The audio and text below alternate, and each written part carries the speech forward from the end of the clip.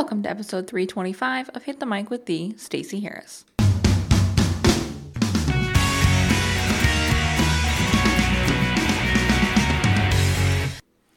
You know I am all about making social simple, making it doable, and making it actionable. And so I want to talk about something that can get not just a bad rap, but also the positives can be overinflated. We're going to talk about automated social media. Specifically the three things I want you to know about automating your social media. So this is one of those episodes I really, really want you to make sure that you're doing what is aligned with you, what is aligned with your goals, and what's aligned with your strategy. Because automation and social media are one of those conversations that it can get out of hand, and it can get out of hand fast. And so I want to sort of bring it back in and talk about some fundamental things that I want you to know whenever you're having these conversations in Facebook groups with your biz BFFs, your peers, your colleagues, or even, total air quotes here, social media experts who may or may not actually be experts. Just saying. Okay? So whenever you hear advice around this, make sure you're sort of paying attention to these three things as you hear that advice. Okay? That's all. Let's jump right in. First thing I want you to know about automated social media is this. It's not evil. It really isn't. I'm sure that you thought I was going to start off with a whole other thing, but I really wanted to start off by saying it's not evil. It's not the end of the world. It is simply a tool. It is a tool that can be used badly, and it is a tool that can be used really, really well. But it's a tool. So it in itself is not good or bad. It's all about how you use it. So make sure that you understand the impact automating your social media has on the people who see your content. On your ideal clients, the people in your community, all of those people, that's what you want to think about, that perspective. And so when you're considering if you're going to automate it all, or if you're going to automate everything, or if you're going to automate parts of your social media, by the way, there's only one right answer to those three options, between those three options. But make sure you're thinking about the impact it has overall, because that is where you get into sticky trouble. That is where you get into people feeling like maybe there's a disconnect, or maybe not getting enough of you because you're not putting out enough content. Or maybe you're feeling like you're on social all of the time, but content's just not getting out. Factor that in, because again, automation on its own, not evil. It's all about how you use it. So pay attention to all of the pieces around it. And that really leads us to number 2. So the number 2 thing I want you to know about automating your social media is that it's not going to be the whole picture. And this is precisely why it's not evil, because this is going to be ideally a part of your strategy. It's going to be one piece to your puzzle that makes the other pieces a little easier to put in place. This is going to be the piece that allows you to stay consistent without being around 24/7. It's going to be the part that allows you to be there for your audience. It's going to be the part that allows your audience to see your content, even though they're not around at the same time you are. Maybe they're in a different time zone or whatever. This is also going to be the part of your social media strategy that allows you to engage when you are online, not just be fueling the content machine. And so, again, this is a part of your whole picture. This is a piece of your strategy. This isn't the whole enchilada. It's just a piece of it. And so when you are going back to where we're talking about with number 1 and figuring out what the end result, figuring out the impact it has, work backwards from that.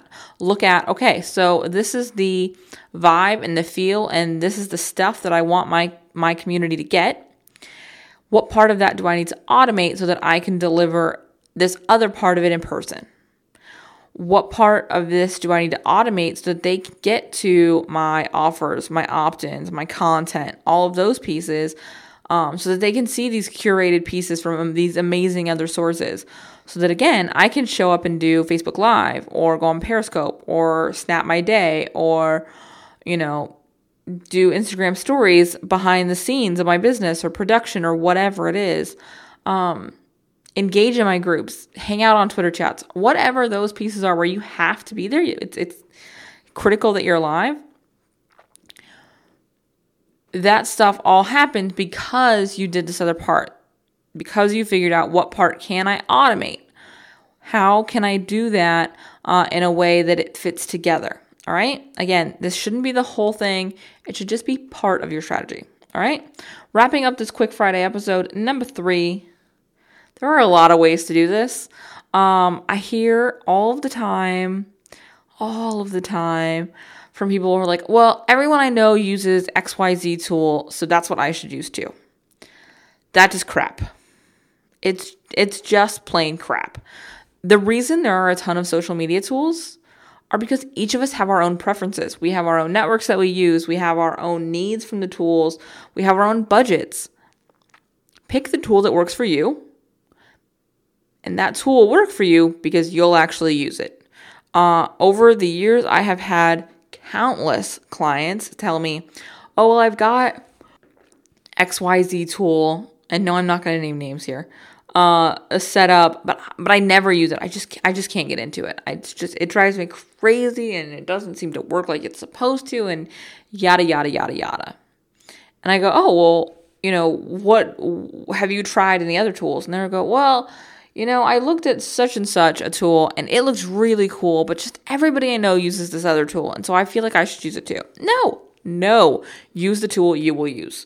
I use a tool. I have clients who we use other tools for because guess what? Those tools work for their companies and their teams. And so we build strategies that feed into using that tool. I have clients who use multiple tools. That's fine. I use multiple tools for a long time. Don't worry about the how everyone else is doing it. Worry about the how you're going to do it. And guess what? The tool you start with doesn't have to be the tool you use forever. Because by the very nature of this, there will be something else later. And if you like it better, change. It is not that big of a deal. Okay? I feel like I got a little ranty there at the end, but it was necessary because, again, there's not just one magical, mythical pill. Buying a subscription to any tool is not going to do the job. You then have to use the tool. Like I said, you've got to, upload the cues. You've got to schedule the content. You have to engage in the inbox, whatever it is. You got to read the stats. You have to use it.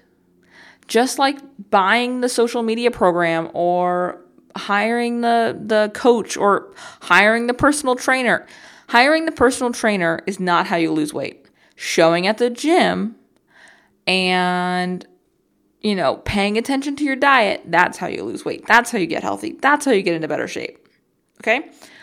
Buying the social media tool, paying for it every month isn't going to be how you get out there more. Using that tool to grow your audience, engage with your content, automate parts of your social media, that's how you get out there more. That's how you get visible, and that's how you get seen.